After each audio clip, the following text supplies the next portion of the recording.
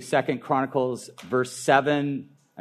chapter 7, verse 11 to 15. Thus Solomon finished the house of the Lord and the king's house, and all that Solomon had planned to do in the house of the Lord and in his own house, he successfully accomplished.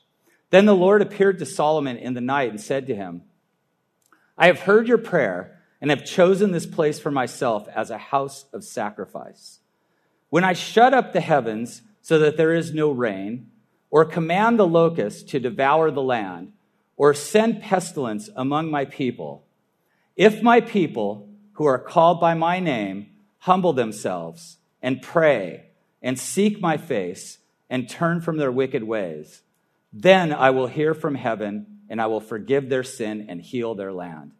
Now my eyes will be open and my ears attentive to the prayer that is made in this place. Lord, we thank you that you hear us, Lord.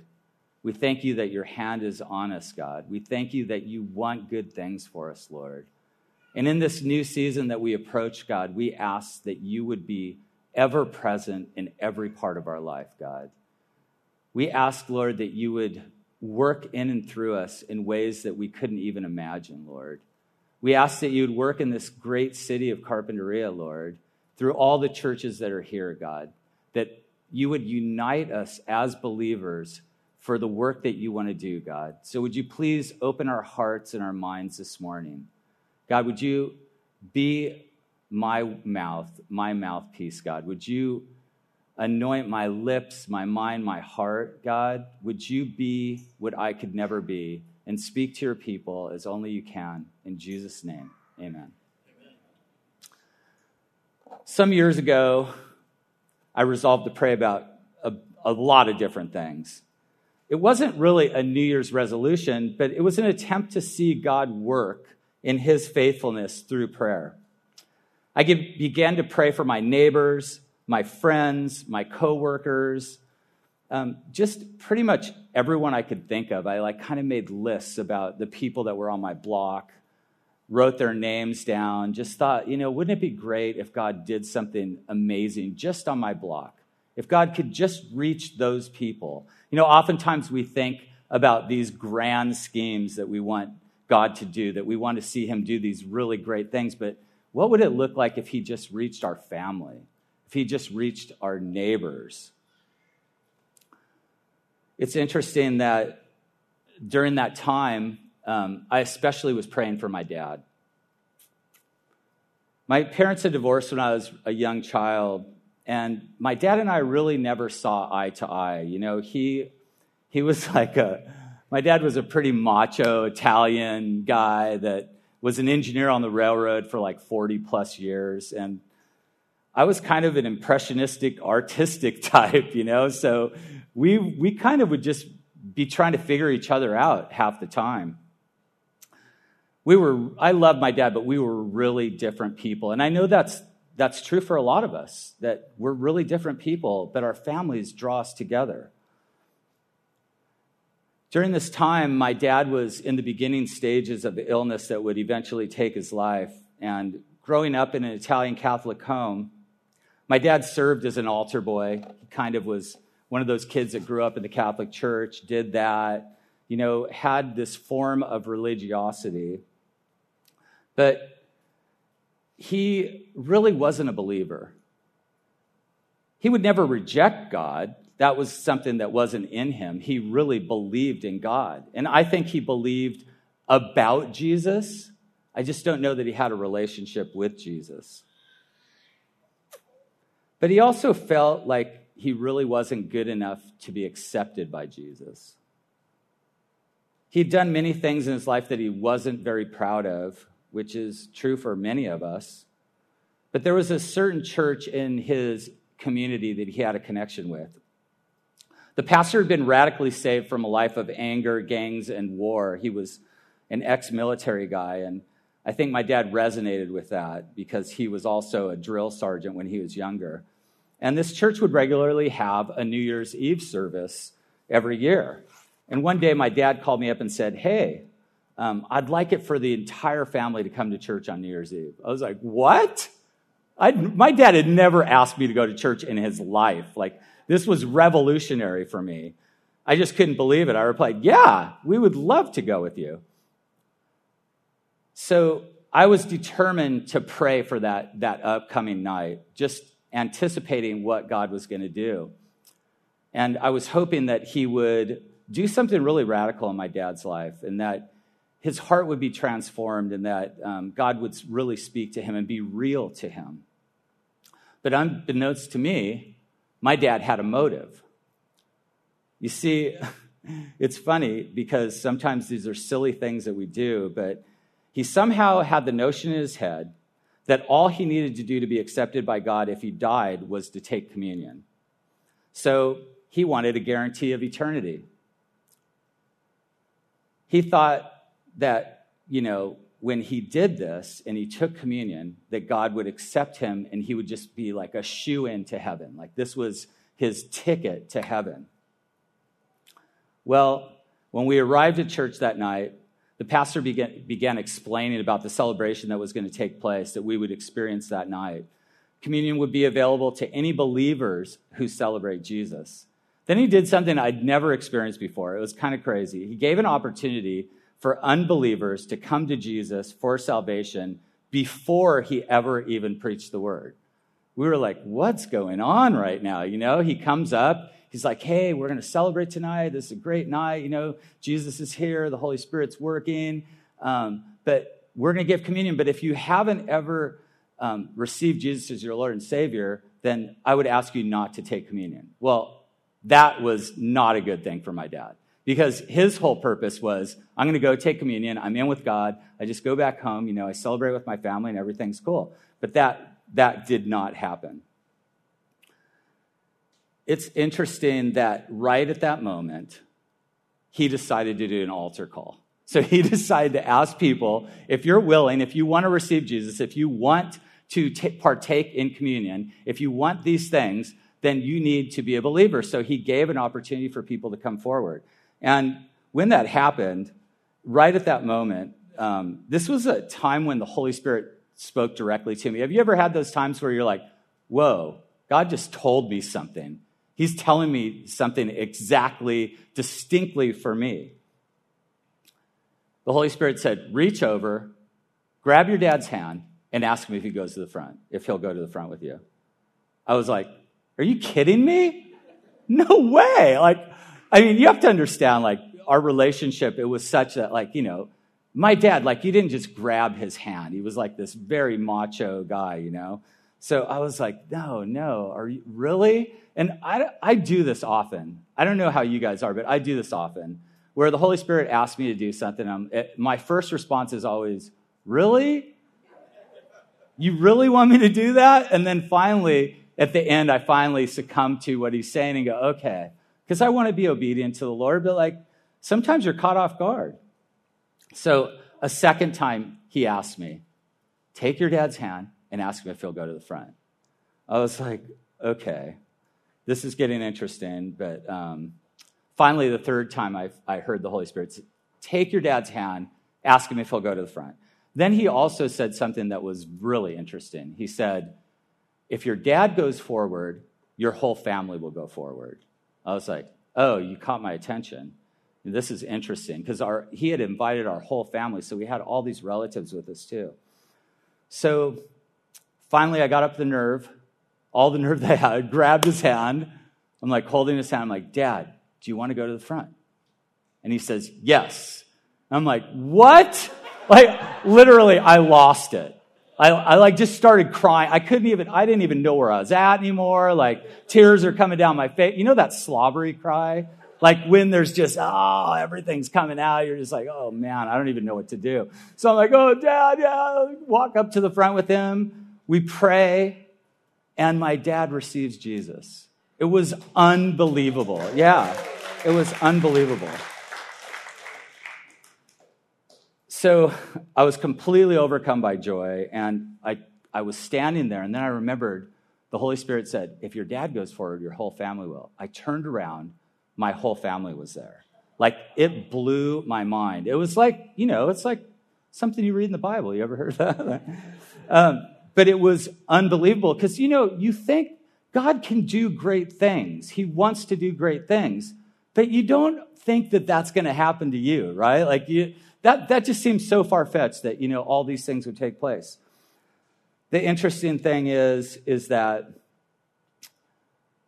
my dad, his motive was to receive communion, but he actually received Jesus himself. My father had come for bread, but instead he was given the bread of life. His motive was what he could get from the church, but what he received was God himself. There are many things that we receive from God, but the goal should always be to receive God himself. And in this story of God's people that we're in right now in 2 Chronicles, there's always a temptation to make much out of the things that God gives. The relationship with God can often take a back seat. And in our text today, we're talking about the temple. So King David's desire was to build the temple. He wanted to do it, but God told him, no, you can't do it. You're a man of war. You're not going to be the one that does it, but your son will be the one that builds the temple. God confirms to David's son Solomon that the temple is God's gift to the people. Solomon had prayed to God for deliverance when calamity would come. So in previous chapters, Solomon had made this huge list. God, if pestilence comes, if this comes, if that comes, will you be there? And so in this passage that we're in right now, God confirms that by saying that he would be there. Solomon was afraid of the tragedies that could take place in life. And if you think about it, in your heart, we really all are. We know that we live in a broken world. We understand that things are going to happen. And in this passage, he says things will happen. But this is the thing. Even though those things happen, it's not the things that take place. It's who you're with at the time. Are you following Jesus? Are you relying on him to bring you through those calamities? Or are you just going through them? Because just going through them is really a scary place to be. God had confirmed the prayer Solomon had made in the temple dedication by his faithfulness. He gives to the people confidence in him for deliverance from these things. See, the temple was to be the geographical center of worship. But as the people came into the temple, what they received was God's presence. Remember when Solomon prays and God's presence enters the temple? And it says that his presence was so great that the people couldn't even approach it. That grandeur, that really seeing God for who he is, understanding the greatness of who he is, and I hate to say this, but the smallness of who we are. The Bible says that we're just dirt. We think a lot of ourselves, though, don't we? But we're small. But even in our smallness, God cares for us. He cares for everything that happens in our life. And it's no different in this temple setting. This was going to be the place that sin was atoned for. It's a place of sacrifice. But the real gift was the ability for the people to participate in a relationship with God. And as in any relationship, a relationship requires more than just one participant. Our text outlines both our responsibility and God's response in worship. God's presence was at the center of the temple, but the center of our worship should always be God.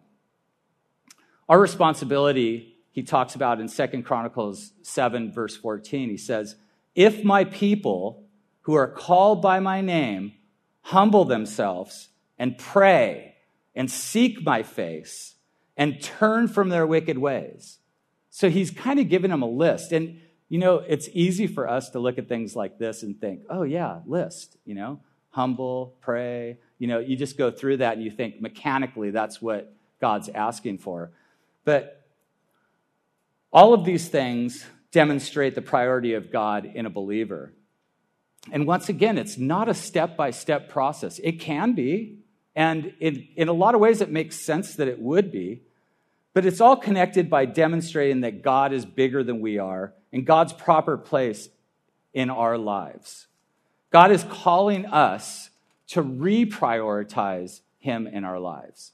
And I know that many of us at this time of the year, we're like thinking about, okay, it's a new year, praise God.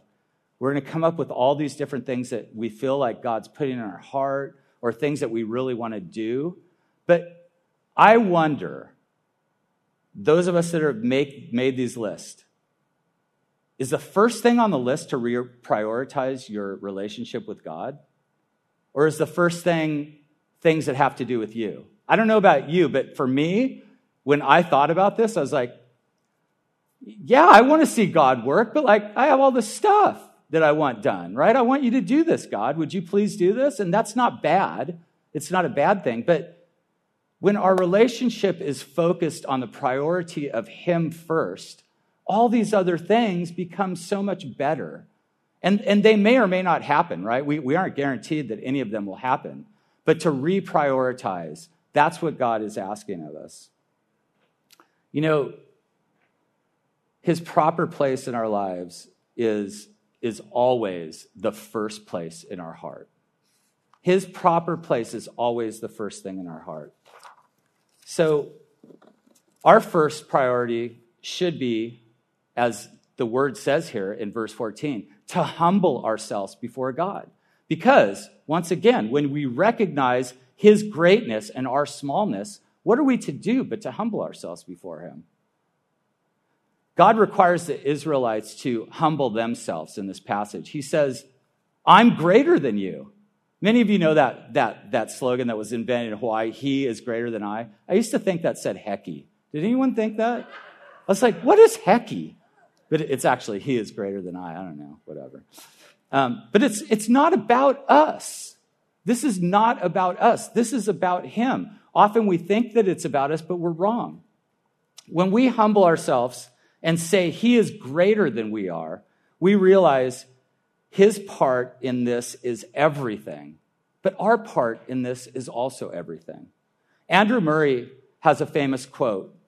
He says, humiliation is the only ladder to glory in God's kingdom.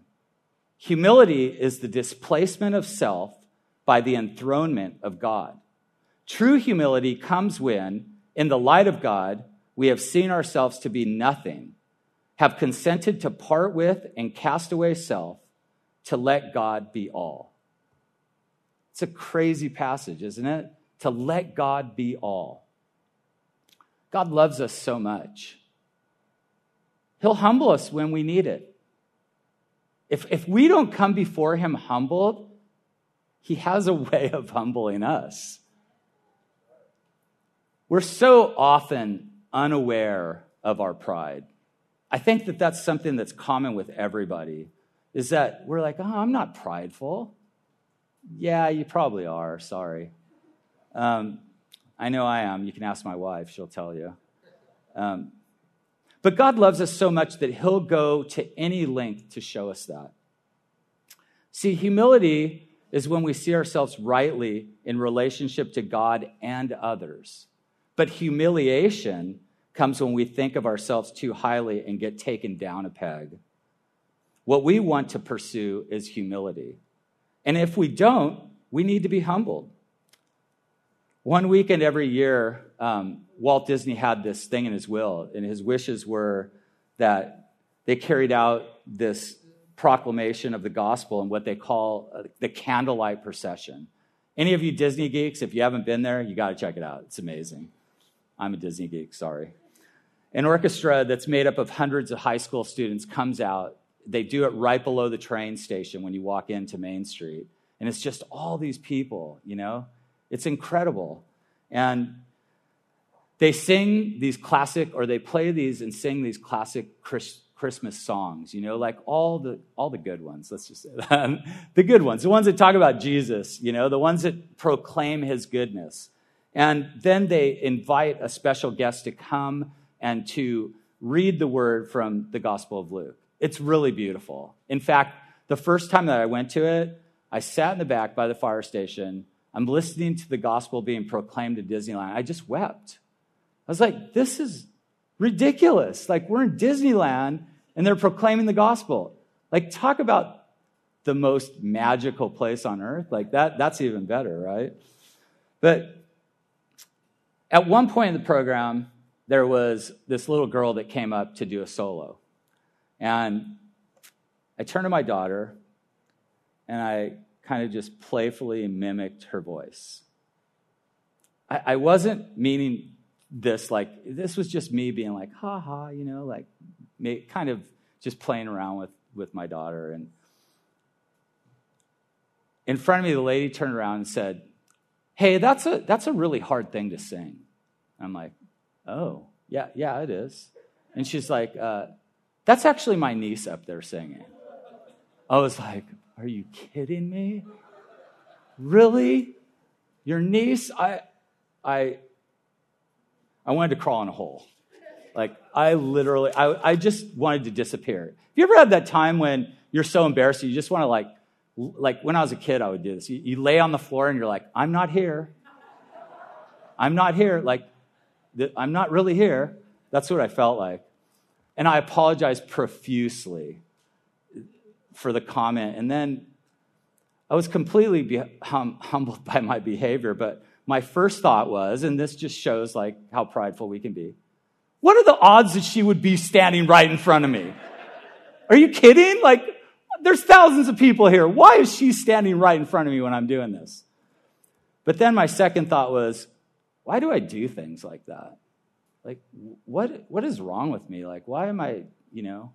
And it was all for fun, but like, this wasn't funny to her. Like, it actually hurt her feelings that, you know, that I was making, you know, a little joke about it.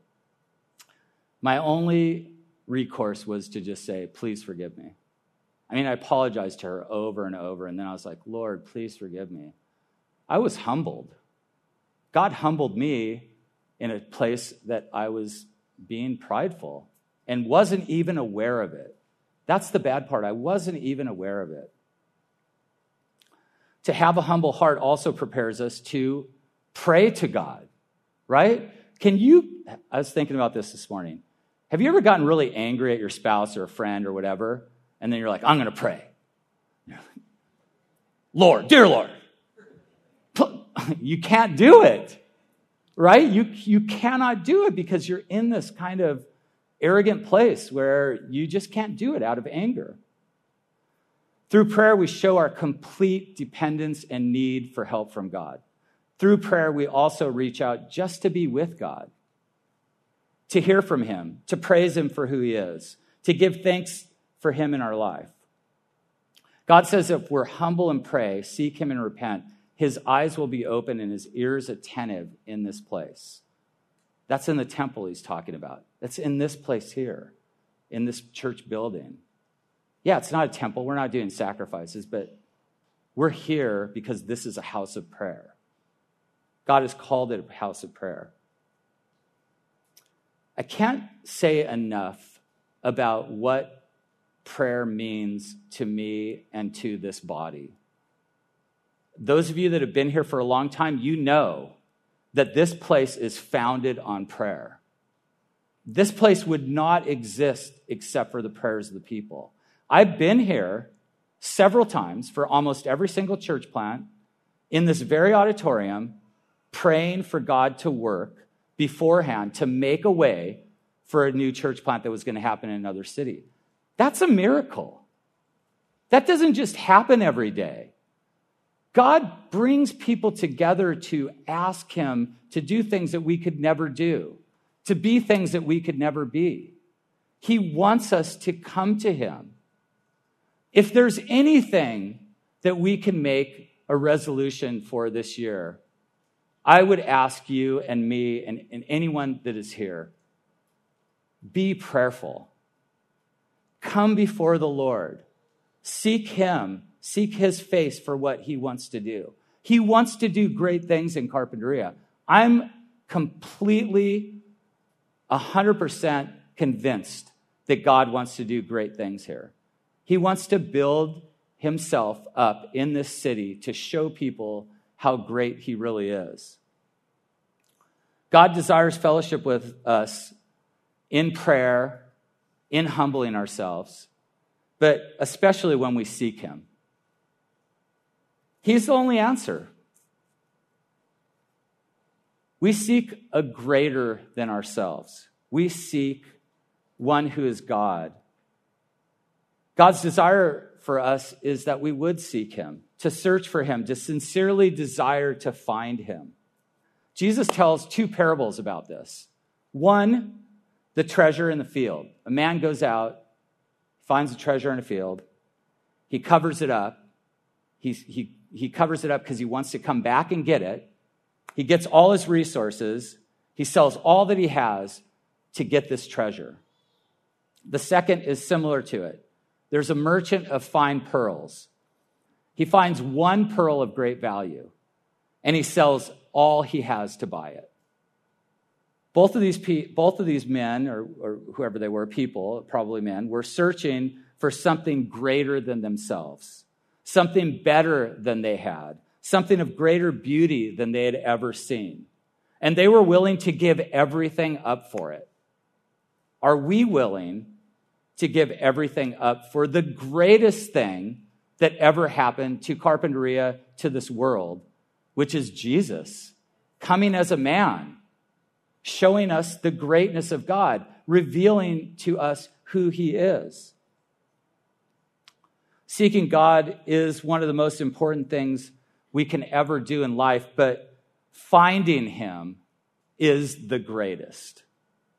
We truly find him and see him for who he really is. When we do, then we can hear from heaven. He hears the heart posture of his people. God's always listening to his people. He allows the Israelites to have a king when he himself was their king. He allowed Solomon to build the temple when the presence of God himself was among the people already in the tabernacle. He always hears our pleas to him. He even allows some of our desires to come to pass, even when he knows what he has for us is so much better. He always hears. And what he hears from our heart is what matters. What are we coming before him with? Are we giving everything to receive from him, that he will hear our heart? Finally, he forgives their sins. Sin is the barrier in our relationship to God. It's hard for a lot of people to hear. It was hard for me to hear when I was an unbeliever, to hear that my sin separates me from God.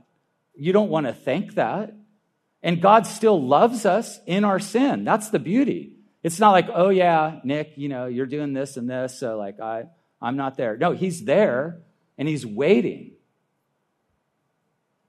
The brokenness of relationships is usually always centered around sin. God's promise to forgive sins is always at the core of our problem. God is holy and he can't tolerate sin. His desire is to forgive, and his desire is for a right relationship with us. What God really wants is, he wants to make a way for himself in your life. You see, we don't understand what we have. We don't always understand the beauty and the greatness and the enormity of forgiveness. Forgiveness is something deep inside of our hearts that we yearn for, like we yearn for cold water in the parched summer heat of the desert. Like we yearn for a touch when we're alone for a long period of time. Like, we can all resonate with that, can't we? During COVID, just being separated, not really seeing people, you really realize how important fellowship is. We can't completely understand the weight of sin until it's been removed. Like, when you're in it, you just don't see it. It's so interesting. Just like pride, sin hides itself. You think, I'm not that bad, really? Am I really, no, wait, I'm a good person. Like, everyone thinks that. That's a universal thing. Everyone thinks like, at the core, I'm probably a pretty good person. For the believers that are with us today, remember the day that Jesus took all the sin off of your shoulders? Do you remember that day? Like I could close my eyes and think about that. And I just remember this tremendous weight just being raised off of me. Just like, I can't even explain it, but like I felt lighter. I felt different. You know, it's interesting that, you know, I've been reading in 1 Samuel about Saul. And it says that when God spoke to Saul, that he actually created in him a new man. And that's what he does in us. When he removes the sin, he creates new men and women. Jesus took all the weight of sin from our heart and soul. So remember the way that it felt, the freedom that you came into. We can't make light of the sin in our lives and our separation from God. It's always been the heart of God to repair our relationship with him. He always wants to make a way. God's interested in repairing every part of our lives. So, in God's response, he says, if you will do these things, I will heal your land. What does that mean? Well, if you think about it in those terms, especially in this culture, an agrarian culture, the land represented every part of their lives. Provision, relationships, peace, fruitfulness. God hears, he forgives, and heals. His desire is not just to have part of our lives. His desire is a relationship that includes every part of our lives. When he says that he's healing their land, this is what he's saying. I want to be part of everything that you are, everything that you do. He hears all our thoughts and desires. His desire is to forgive us. He ultimately wants to heal our land and every part of our existence. He intended us to live in a flourishing garden, a place of beauty and sustenance, a place where our relationship to him and each other was full of peace and love. He desires fruitfulness in all of our lives, in every aspect of our lives. But some of you might be thinking, does God really hear? I speak to him daily, and it seems like I'm talking to a wall. Some of you might be thinking, if God truly forgives, why do I constantly live with a sense of guilt and shame? Others of you might say, if God really brings healing of relationships, provision, peace, and fruitfulness, why am I living in this season of scarcity and barely getting by? How will God ever see the way I live, the way I feel, the struggle that I'm going through? He did it by becoming one of us. You see, Jesus fulfills it all. He tabernacled among the Israelites as a sign of what he was preparing to do. He instructed them to build the temple to show how much he desired to be with his people. But all of this pointed to the day when God would send his only begotten Son to live among us. Not only to live in our world, but to give his life for ours so we can spend eternity in his presence with him. He then gave us the Spirit to dwell in those who would call upon his name. We no longer go to a temple.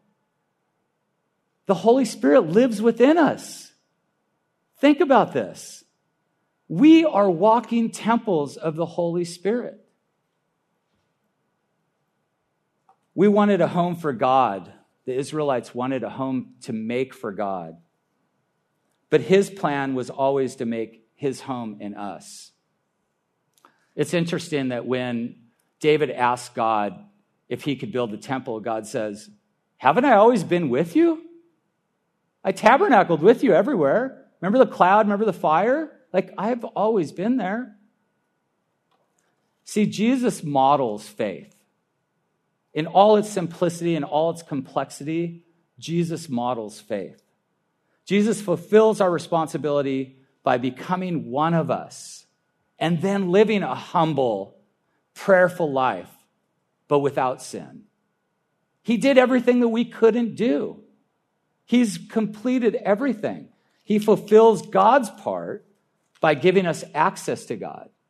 So he hears from heaven. He knows your thoughts. He knows your ways. He knows what's going on in your life, and he loves you. Jesus is the manifestation of God's presence. Jesus fulfills the part of the temple.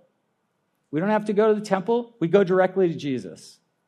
He's there for us. We don't have to go to a place. We go to a person.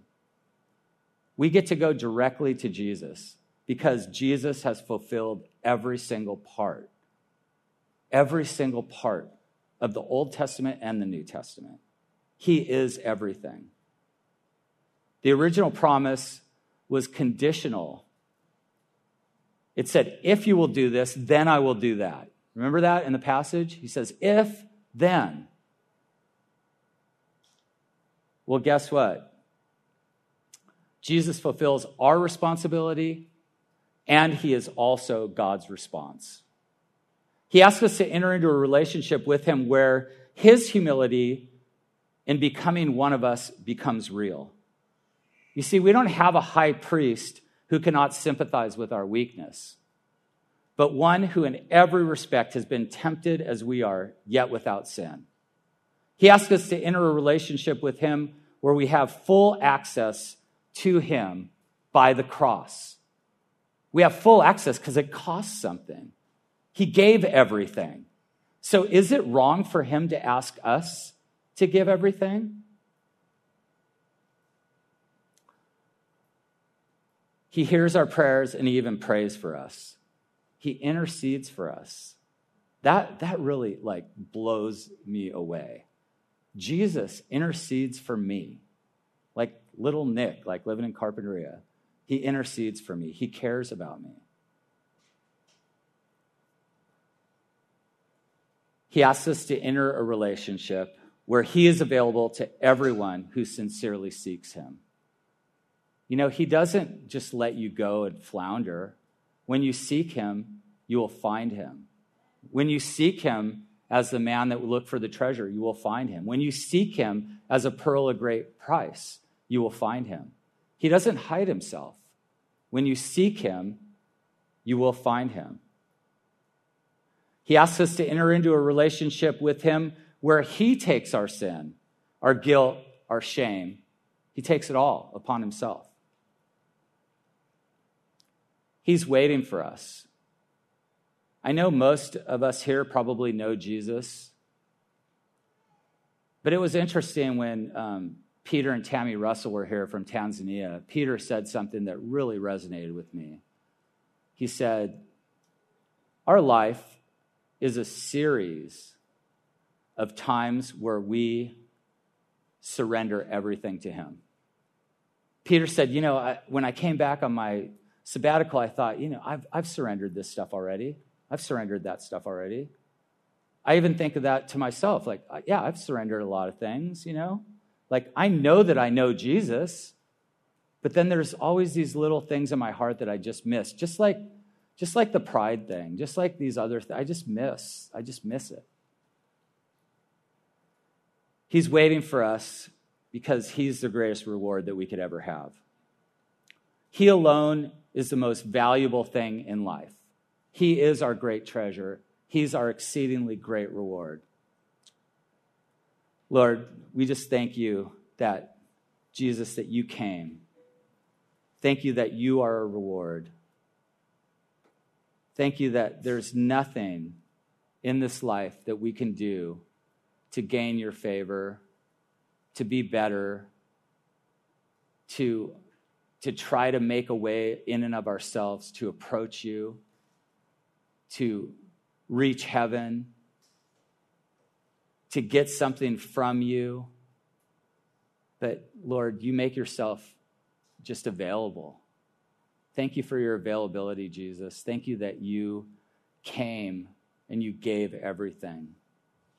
Thank you that you care about every single part of our life, from the smallest thing to the greatest thing. There's nothing too small or anything too great for you. Thank you that you continue to allow us to surrender things to you, Lord. That you don't pressure us. You don't shame us. You don't point things out. You're just so patient and loving, and you wait for us to surrender, God. So, Lord, we come before you right now, and we just surrender, God. We have, as Peter said, where else can we go? To whom else can we go? Jesus, you've done everything. Lord, would you please have your way in us in this new year? Would you please exalt yourself, God, and humble us? God, would you make a way for us to approach you regularly, God? Lord, would you please put it on our hearts to pray, to constantly pray, to seek your face? God, thank you for your availability. Jesus, thank you for accomplishing what we could never accomplish. And so we just ask, Lord, have your way in us in this new year. Be glorified in everything that we are, everything we do, everything that we have, all we possess, for your glory. In Jesus' name.